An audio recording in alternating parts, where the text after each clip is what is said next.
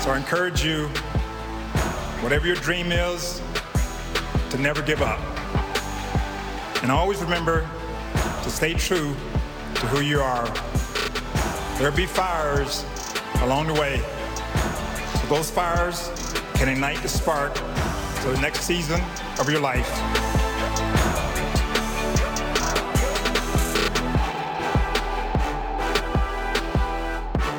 A very special week at Cooperstown, honoring two former Blue Jays headed into the Hall of Fame. And we've got one of them. Fred McGriff, former MLB first baseman and 2023 Hall of Famer, the Crime Dog, joining us. Congratulations, and thanks so much for coming on the show this morning. All good. It's a beautiful, beautiful day. It is. Is it a little relieving that it's all over? I mean, there's a lot of anticipation, right? Like, there's a lot of anticipation waiting for the call. There's a lot of anticipation waiting for your moment to address the crowd there at Cooperstown. Are you a little relieved? You can take the sigh of relief that this is all done with and you're officially enshrined. You're a Hall of Famer, Fred McGriff. Oh, without a doubt. Because once you get the phone call, and now you got 7 months to think about your speech, the whole scenario, what's going to go on here and there. And so until you're actually there and you experience everything, it's a little stressful, So you got everybody in your ear telling you, "Oh yeah, Fred, just do this. Just thank a few people here and there, and just go on with it, and just do what you do, and you'll be all good." But still, it's a little stressful. What was that phone call like? I don't know if you were expecting it, if you're waiting around, if it just surprised you, goes to voicemail, you call them back. How does that work for you? Well, they give you a little heads up that if you're elected, they give you a call like 30 minutes before it actually goes on MLB Network. So you're there and you got your phone, and just in case around, for me it was around 7:30 back on December 4th. So you just have your phone with you, and then when you see that where the call is coming from, then you know what to expect. Yeah. So you mentioned 7 months, you got to prepare a speech. How did that process go? What was it like delivering a speech? Was it more nerve-wracking delivering a speech than, let's say, digging in a big spot or playing the field as a major leaguer? Where did that rank in terms of the most nerve-wracking things you've done in your life? Oh, it ranked pretty high. And because the thing about it, the Hall of Fame folks, they did a great job of preparing me. We had a rehearsal. I've been reading my speech for the last 2 months to somebody, or my wife or somebody, and so you're practicing all that. And so when I finally got up there, it was kind of like, oh, okay. I mean, you've practiced so much that you're ready for the moment. But when it came to baseball, I've been playing baseball since I was 7 years old. And so and you play the minor leagues, and then you get to the major leagues, and so you get into a routine. And so when you're playing, like if I played in the World Series, the first inning you may have butterflies until you get a ground ball hit to you or you have it in bat. But then after that, it's baseball. It's normal that you've been playing all your life. So the speech is a lot tougher. Well, you nailed the speech. One quote stuck out to me. I think it was your last line. I'll quote it for you. I encourage you, whatever your dream is, to never give up and always remember to stay true to who you are. There will be fires along the way. Those fires can ignite the spark for the next season of your life. If you were going to let us know which fire got you to the Hall of Fame, what was that? Like, what was the thing that sort of paved the way for you? What was the obstacle you overcame that made you the major leaguer that you were? Well, I think, I got cut my sophomore year in school. That got me going a little bit. But I think in general, for me, I was more a late bloomer. And so the Yankees drafted me in the 9th round. And so I wasn't a high pick. And so usually if you're a high pick, you pretty much you're guaranteed to get up to the big leagues unless you just totally bomb out. You're going to get every single opportunity. But when you're a 9th round pick, you have to scratch and claw for everything. But when the Blue Jays when the Blue Jays traded for me after my second year in rookie ball, now all of a sudden you got some hope because when a team drafts you, when a team trades for you, usually you're going to pretty good opportunity. And so just the Blue Jays drafted me and Pat Gillick and the guys, and they gave me opportunity. And then once up in the big leagues, now you start having a little bit of success, and you start believing, hey, I can do this. These guys in the big leagues are good, but you can play with them. So you spent your career on a couple different teams, but for specifically with the Blue Jays early on, what was it about that team, that fan base, maybe the franchise that I guess helped you grow into the player you did become? And if there was any fond memories of your time wearing the blue and white, what do you look back on most when you start to reflect of your Hall of Fame career? Well, the Blue Jays, they gave me the opportunity that as a player, you always want. You want to make it up to the big leagues and so forth. And they gave me that opportunity, and I played on a great team. And that was back when the Blue Jays were drawing 3 million fans a year. And so they're packing the stadium. Well, exhibition stadium wasn't 6,000 people. But once we moved into the Sky Dome back then, it was 50,000 people every night yelling and screaming, and I had good teammates with George Bell and Barfield and Mosby. And what was great was that the Blue Jays hit me 7th and 8th.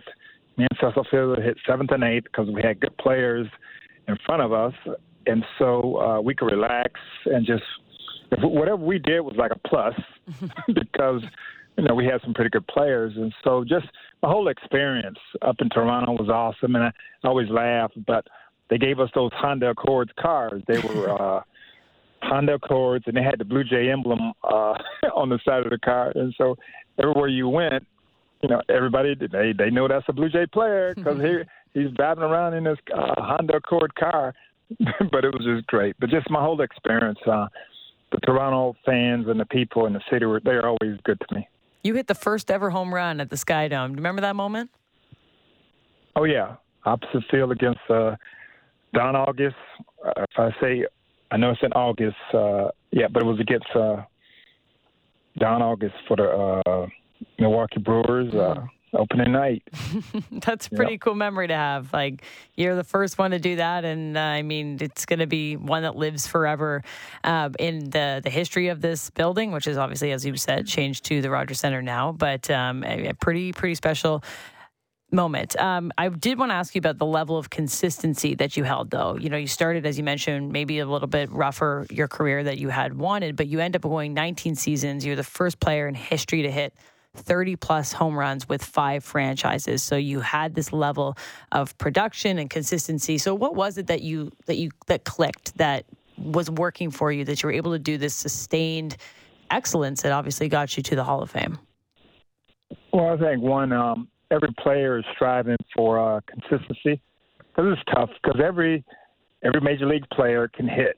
They all can hit, but it's about trying to become consistent. And so that's the battle that every player faces all the time. You guys see it. One day you may see, I know they give Varsho a little tough time, but some days you see him play great, and then some days maybe not so great. But so for him, it's a matter of him becoming more consistent and so forth. And so that's always my goal. And so I started out in my second year, we made the playoffs, and I think I went 0 for 8 or something like that. And everybody was making a big deal. Fred, he's 0 for 8 in the playoffs and everything, because everything's so magnified in the playoffs. If you go 0 for 8 during the season, people don't say too much, but you do it in the playoffs, they really spotlight on you. And so after that second year, I told myself, man, Fred, you're gonna learn your mechanics, you're gonna learn your routine, and you're just gonna stick with it. And so that was my goal all the time, to have a routine that I would stick with and work on being consistent and making a little adjustments. And I just learned to always look for a fastball almost on every pitch, and then I try to adjust to everything else. And so no matter what team I played on, what league I played in, I just always looked for a fastball. And because I had to learn how to protect myself, because you start hitting home runs and then pitchers want to throw at you and throw way up and in on you. So you got to protect yourself. 2023 Hall of Fame inductee Fred McGriff on the line with us. People were real fired up to see you, Fred. There was a raucous reaction when you were announced on Hall of Fame Day, but I'm sure you're pretty excited to see some others. Is there someone who stopped you in your tracks, a conversation you loved having, someone you loved catching up with at Cooperstown? Did you have any memorable interactions that you could share with us? Well, all the guys were great to me. You know, it's been some years since I've seen a lot of the guys, but like Dave Winfield, I hadn't really talked to him a lot in my career, but we talked for like 2 hours in the hotel, and he's like, "Oh yeah, Fred, you know, we were similar hitters, except you know, you hit from the left side, I hit from the right side. You stood off the plate, I was off the plate." And we had a nice little conversation, and I got a chance to talk to George Brett, and I was trying to tell Brett that because when I was coming up in the minors in 84, 85 and everything, he killed the Blue Jays in the playoffs, you know, and so I was a big fan. And because he had a great swing, he was left-handed and so forth, and I patterned a little bit of my swing, releasing my top hand of the bat off and everything. So I have an opportunity to talk with him a little bit. For the most part, baseball has a lot of good people, man. Every once in a while you run into a bad guy, but for the most part, you have good people. So having a chance to just catch up with everybody, and they're all telling me like, "Yeah, Fred, you know, next year you come back and it's gonna be so much better. You know, you're not gonna have any stress. You're just gonna have a good time while you're here." I'm like, "Okay, guys, but right now, you know, hey, you know the old saying, like, you can't let them see you sweat." There you go. So, yeah. So you're like, "Oh, I'm cool. I'm good. All right. Thank you." Yeah, that's an underrated part of it. You get to go back every year now and, give it to the guys who actually have to go up there and deliver a speech. So you went in with Scott Rowland, of course, big Blue Jays ties with this Hall of Fame class, yourself and Scott. Was it cool going in with Scott Rowland? Were you able to catch up with him as well?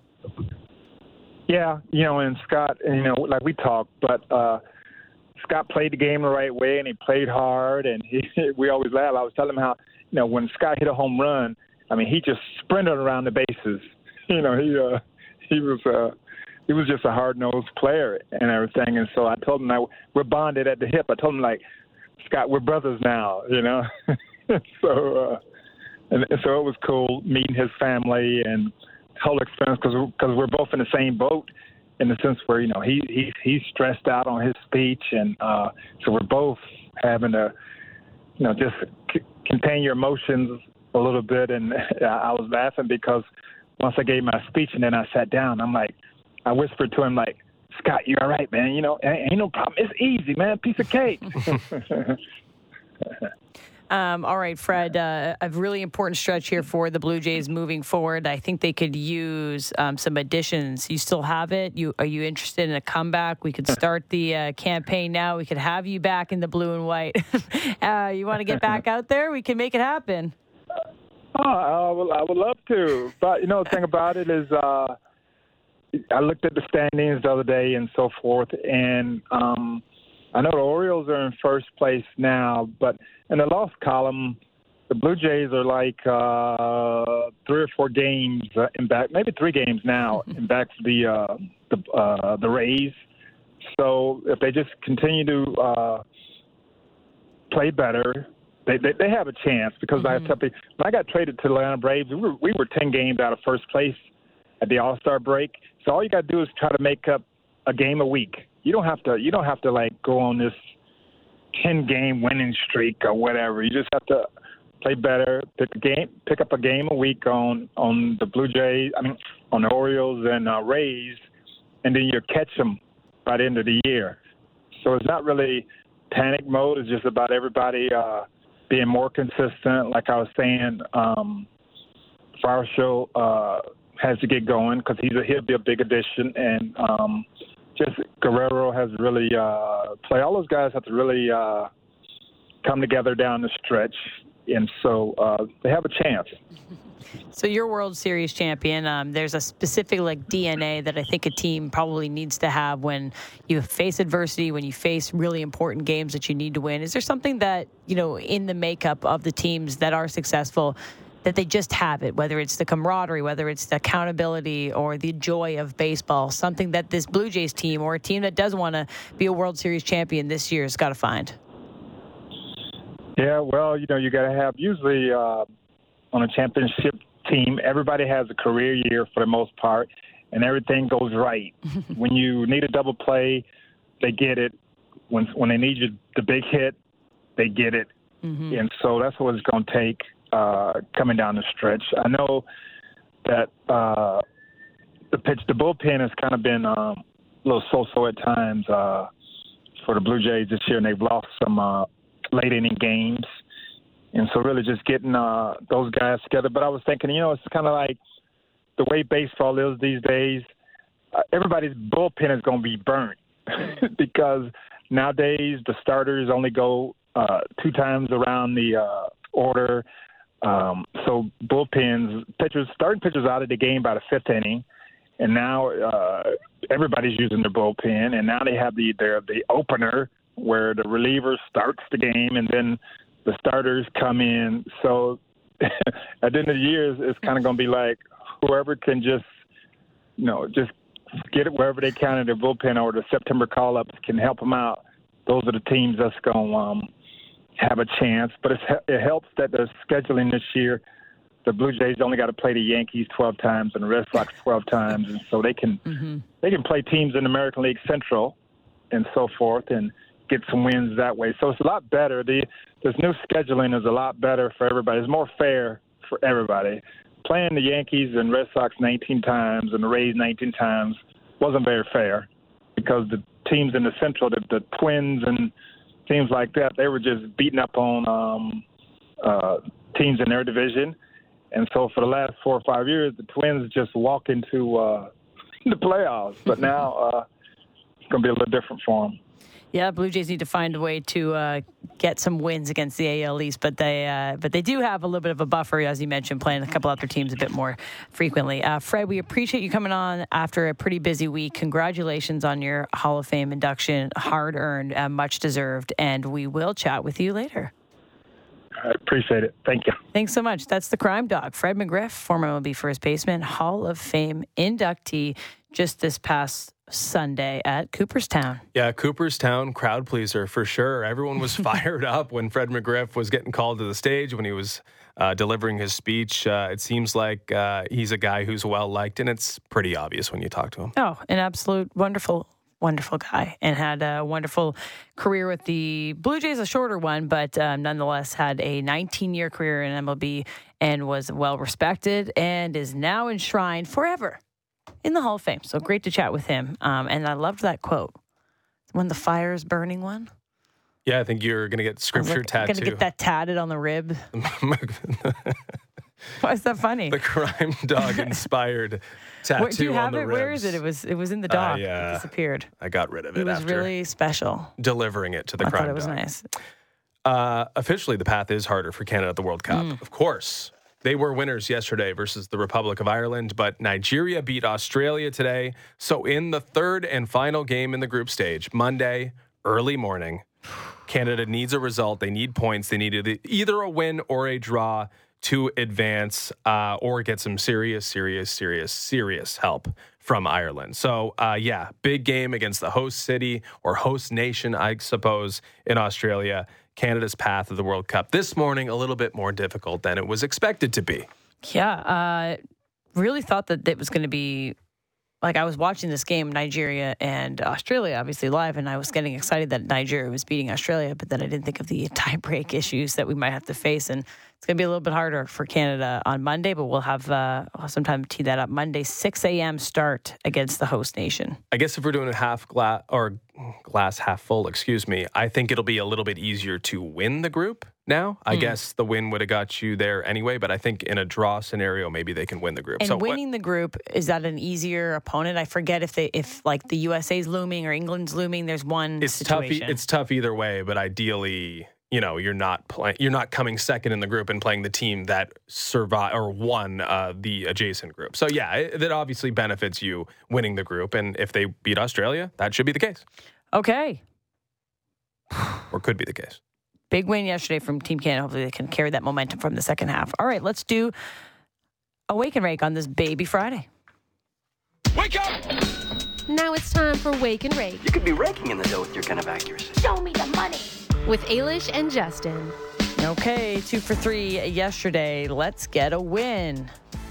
Shall I kick things off? Yes. It's a tough night in the sports betting landscape. yes, it was it a is. lot like last week and the week before, actually, when there were no sports happening. But I'm going to the 3M Open. I'm going to the final group that's getting on the course at the 3M Open with Ludwig Aberg. That's my guy. Your guy. I'm going with your guy. Wow. Ludwig Aberg is going to beat Peter Quest and Ryan Gerard on the three-way money line because he is better than Peter Quest and Ryan Gerard. Gerard actually played pretty well at the Barracuda last weekend, but he was playing the Barracuda where Ludwig Aberg is maybe the next star in the making. His time is, if not this weekend, soon. So Aberg gets a good start to his tournament, plus 110, three-way money line, to have a better score today than Pete Quest, and Ryan Gerard.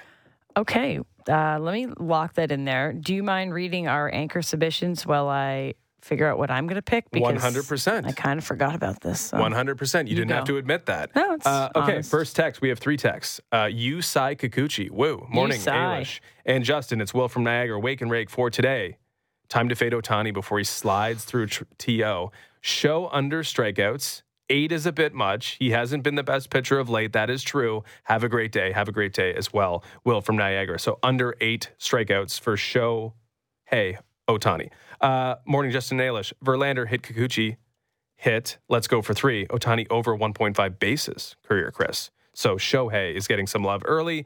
And good morning, Corey from Port Hope here, for my Wake and Rake pick today. I'll take Ohtani over 7.5 strikeouts. Uh-oh. I think he's going to have a great game knowing that they're relying on him big time to make that playoff push. So it is Ohtani. It is good, bad, or ugly Ohtani. I guess we have to go with the hits because we have 2 competing spots here. And if we take bases, we avoid having a full-out brawl in the text line. So over Ohtani bases is the pick. Well, you find your pick. I got it. For today. Over in the Cubs and Cardinals this evening, both teams put up over 10 runs yesterday. Their offense have been pretty dialed. They're now playing. They weren't playing each other yesterday, but they will be playing in a 3-game series. You're doing over? Sorry? I'm going over in the Cubs. Justin Steele on the bump. Over in the Cubs and the Cardinals. Okay. Yep. And it's seeing it at 8.5. So I'll be placing that bet now. And you have your Aberg. And 3-way money line plus 110. What was our next one again? Shohei over bases. Shohei over bases. Shohei over bases. And that's in the first game? A potpourri of picks today. In the first game? Does it matter? They play 2 games today. The one that he was pitching in, I think, was the one that probably we have lines for more accurately. Yes. Okay, got it. It's a profitable Wake and Rake. Shohei over bases in game 1.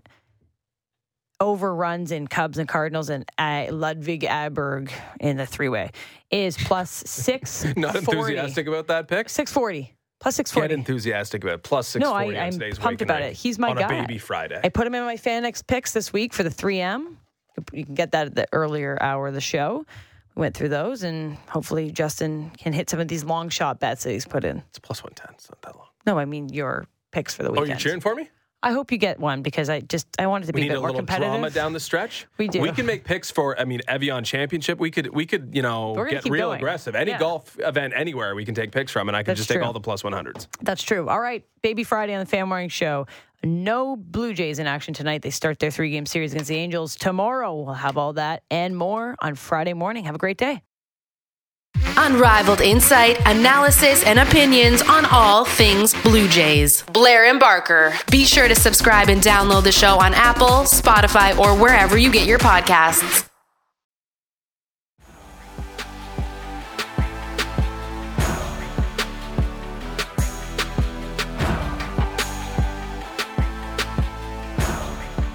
It's always a treat when you can pull Nick Kypreos off of Nantucket's beaches and Montauk, and he's probably wearing a white linen shirt at 8 a.m. Linen parties. And our insider, brought to you by Don Valley North Lexus, where you can expect excellence online and in the showroom. Visit DonValleyNorthLexus.com. Kipper, vacay Kipper. Thanks for coming on, buddy. Yeah, it's all quiet now. I peaked. we peaked Yeah? at Sag Harbor. That's So now we're right. just kind of mellowing it out in places like Collingwood. So Oh, it's you all good. downgraded big time, eh? I did. You couldn't Yeah. even get a Lake Joe appearance. You had to go to Collingwood. Yeah, a little quieter for me. I feel like Collingwood's having a moment, though. I think you might be, you're always ahead of the curve, but I feel like everyone's going to be in Collingwood soon. And then you'll be on to somewhere new. Yeah, no, it's a great spot for sure. It's Toronto North. Great people up there, and highly recommend it for sure. Okay, well, we know where in the world Nick Kypreos is. Matt Murray, we have news. We have news officially will be placed on LTIR to start this upcoming season. A conclusion, but still a lot of questions, I'm sure, that we'll go through there in terms of like what happened here. But was this the best case scenario for the Maple Leafs? For everybody, Ailish. I think, first of all, I think I may have mentioned it on even your show a while back, but how does long-term IR come into play when the guy finishes on the bench at the end of the playoffs? And certainly had a summer where he was anticipating, starting in September and October, he was skating and he was training. But I think what happened was everybody started reading the tea leaves here, and there was no marketplace for Matt Murray. So I think they just came to the conclusion on both sides that they probably need to buy themselves a little bit of time here. And the best way to do that is by going on long-term IR. And the one thing that Matt Murray's able to do on his side is protect a second window buyout, to protect an $8 million base salary. And you don't want that bought out if you're sitting at home with no job opportunity. So, and I'm not saying that that there isn't an injury. Don't kind of twist what I'm saying here. I think there's wear and tear for sure in his history. His health issues on his side are well documented, and if you search long enough, you can find certainly something that I think on most players, but Matt Murray maybe especially. But this is, to answer your question, Ailish, it's a good move for Matt Murray. It's a good move for the Toronto Maple Leafs and their salary cap, and most of all, it's good news for your show and the fans that listen to it. That they don't have to sweat it out thinking their team's getting stripped down, or they're going to be giving up a second rounder to get rid of him, and all the negative vibes that come with that. So the incentive then is to protect the salary, which would have been paid out. I don't know exactly what the rules are in terms of buyout, but Matt Murray wouldn't be left out in the cold just because they bought him out. No, there would be some financial settlement there. You would have lost millions on a buyout. It would have been millions? Yes. Yeah. Yeah. Okay, so that answers the question in terms of incentive, right? Because if it's either that or, hey, got to go on long-term IR, and we don't have to make things up because there's probably something that you can roll with. But, part of the conversation around the Leafs has always been like, okay, you're held to a different standard, whether it's bringing referees out to a training camp or opening facilities or what have you. So do you expect there to be some investigation here with Matt Murray, given that this guy did say he was healthy and ready to go? And I don't know if he's been, injured in his free time, but things certainly have changed, at least the tune. Yeah, Justin, that's a fair question for sure. And to answer it, I don't expect anything.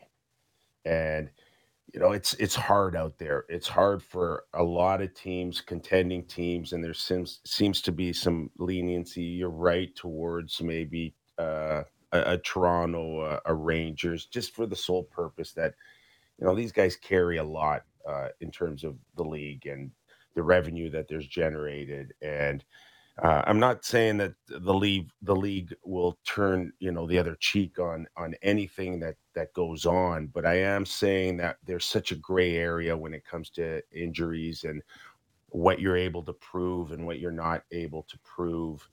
And it's hard out there. And they, from a league's perspective, you don't want to see a top market like Toronto, an important market like that, continue to get stripped and the fan base screaming, bloody murder here. So like I said, it's such a gray area with injuries on what you can prove and what you can't prove. And, at the end of the day, I think they're okay with this. And, could there be a scenario, Justin, where Ottawa or Detroit, who are battling for playoff positions in the same division, have a problem with it, and they go to the league and say, I demand an investigation? That's a possibility. But this time next year, 2 years from now, Detroit, Ottawa may need a scenario where they need long-term IR relief, and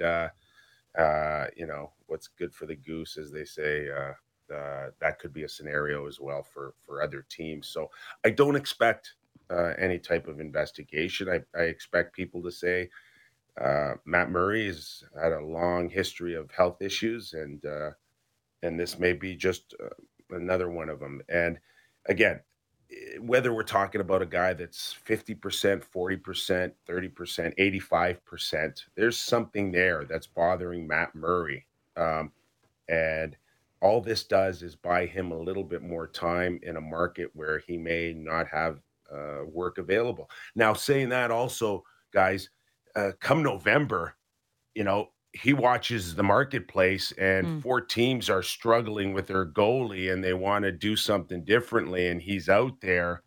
Now, guess what? I'm ready to come off. Or feeling limber all of a sudden. I'm feeling limber right now. I'm ready to go. So maybe you and the Leafs can work something out.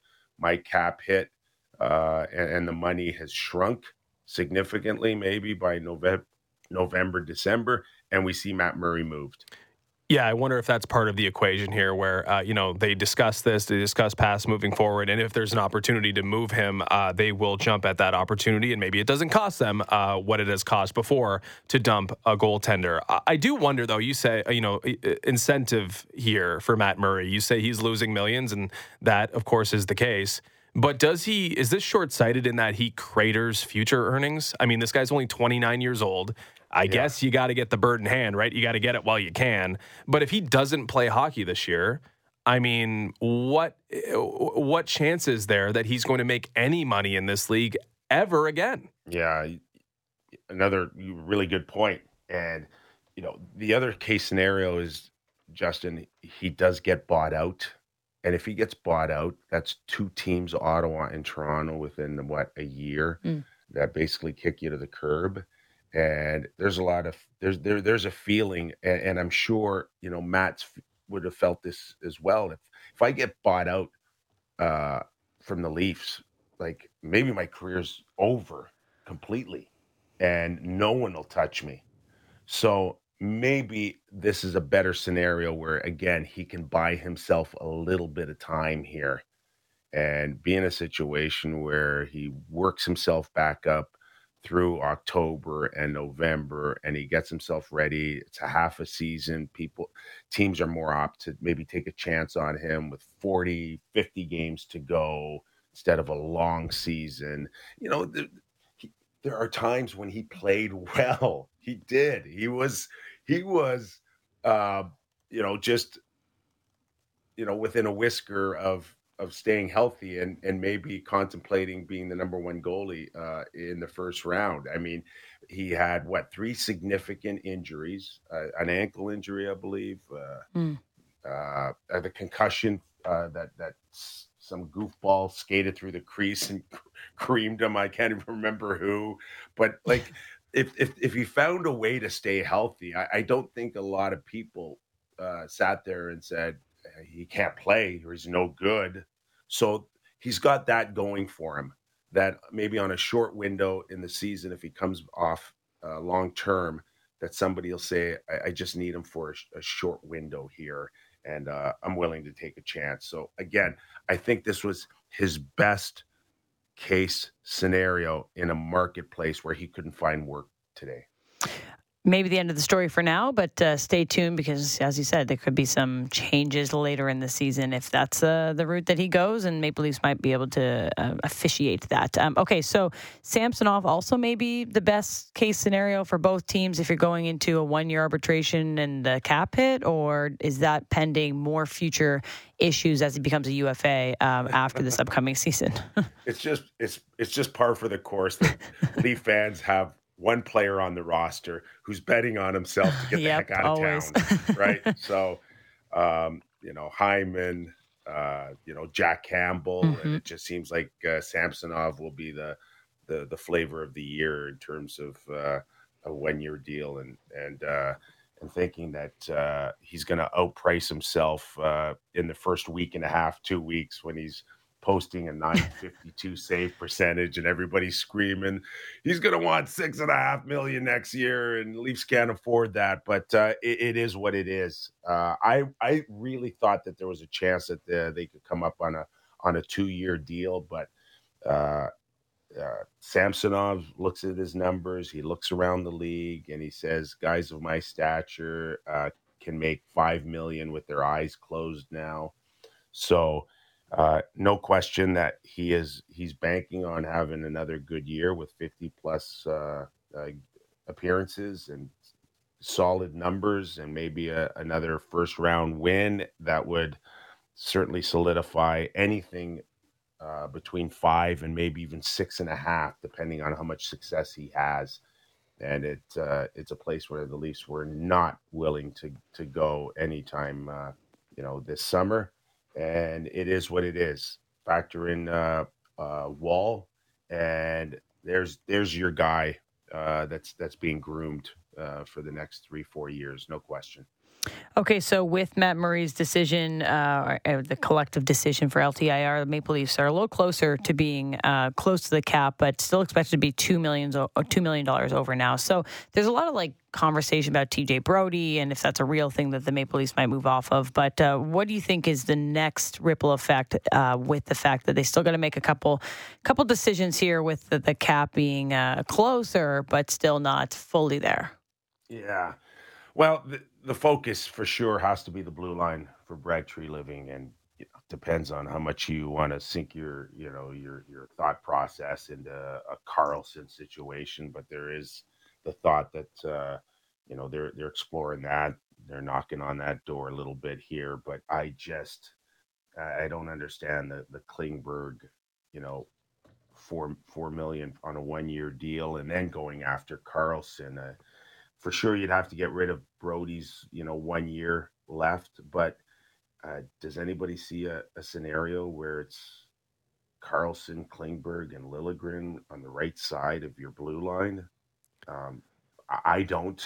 So we'll have to see what shakes up. But it's not big enough. It's not strong enough. We've had this conversation time and time again, and it's something that Brad Treliving's trying to address right now, but he's going to have to find a way to have a different look. And I'm not sure.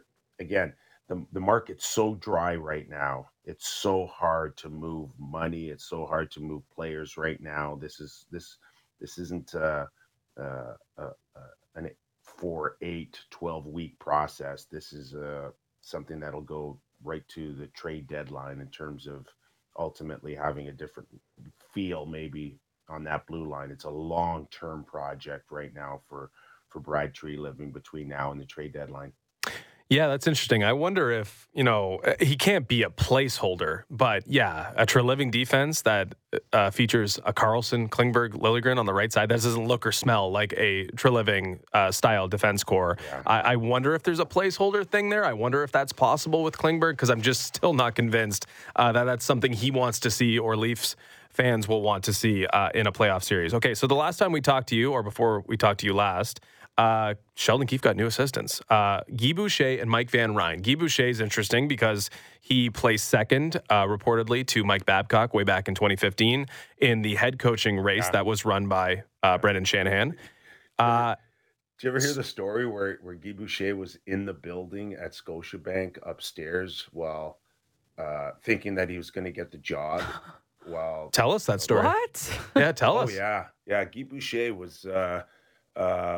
Everybody thought he had the job just prior to Mike Babcock being announced, and he was in town. And at the very last second, Brendan Shanahan found a way to get Mike Babcock here, and that sucks for him.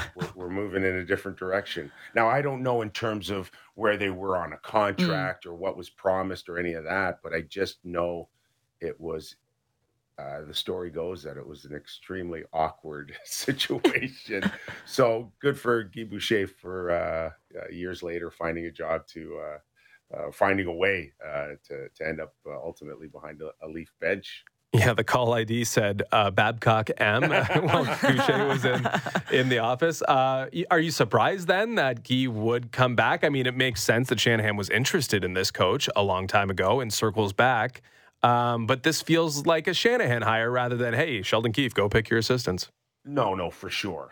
Absolutely. And listen, I mean, in many ways you can sit there and say Sheldon's very fortunate to get another opportunity. I, for one, didn't see a scenario where Dubas leaves and Sheldon stays. That one, caught me off guard as well.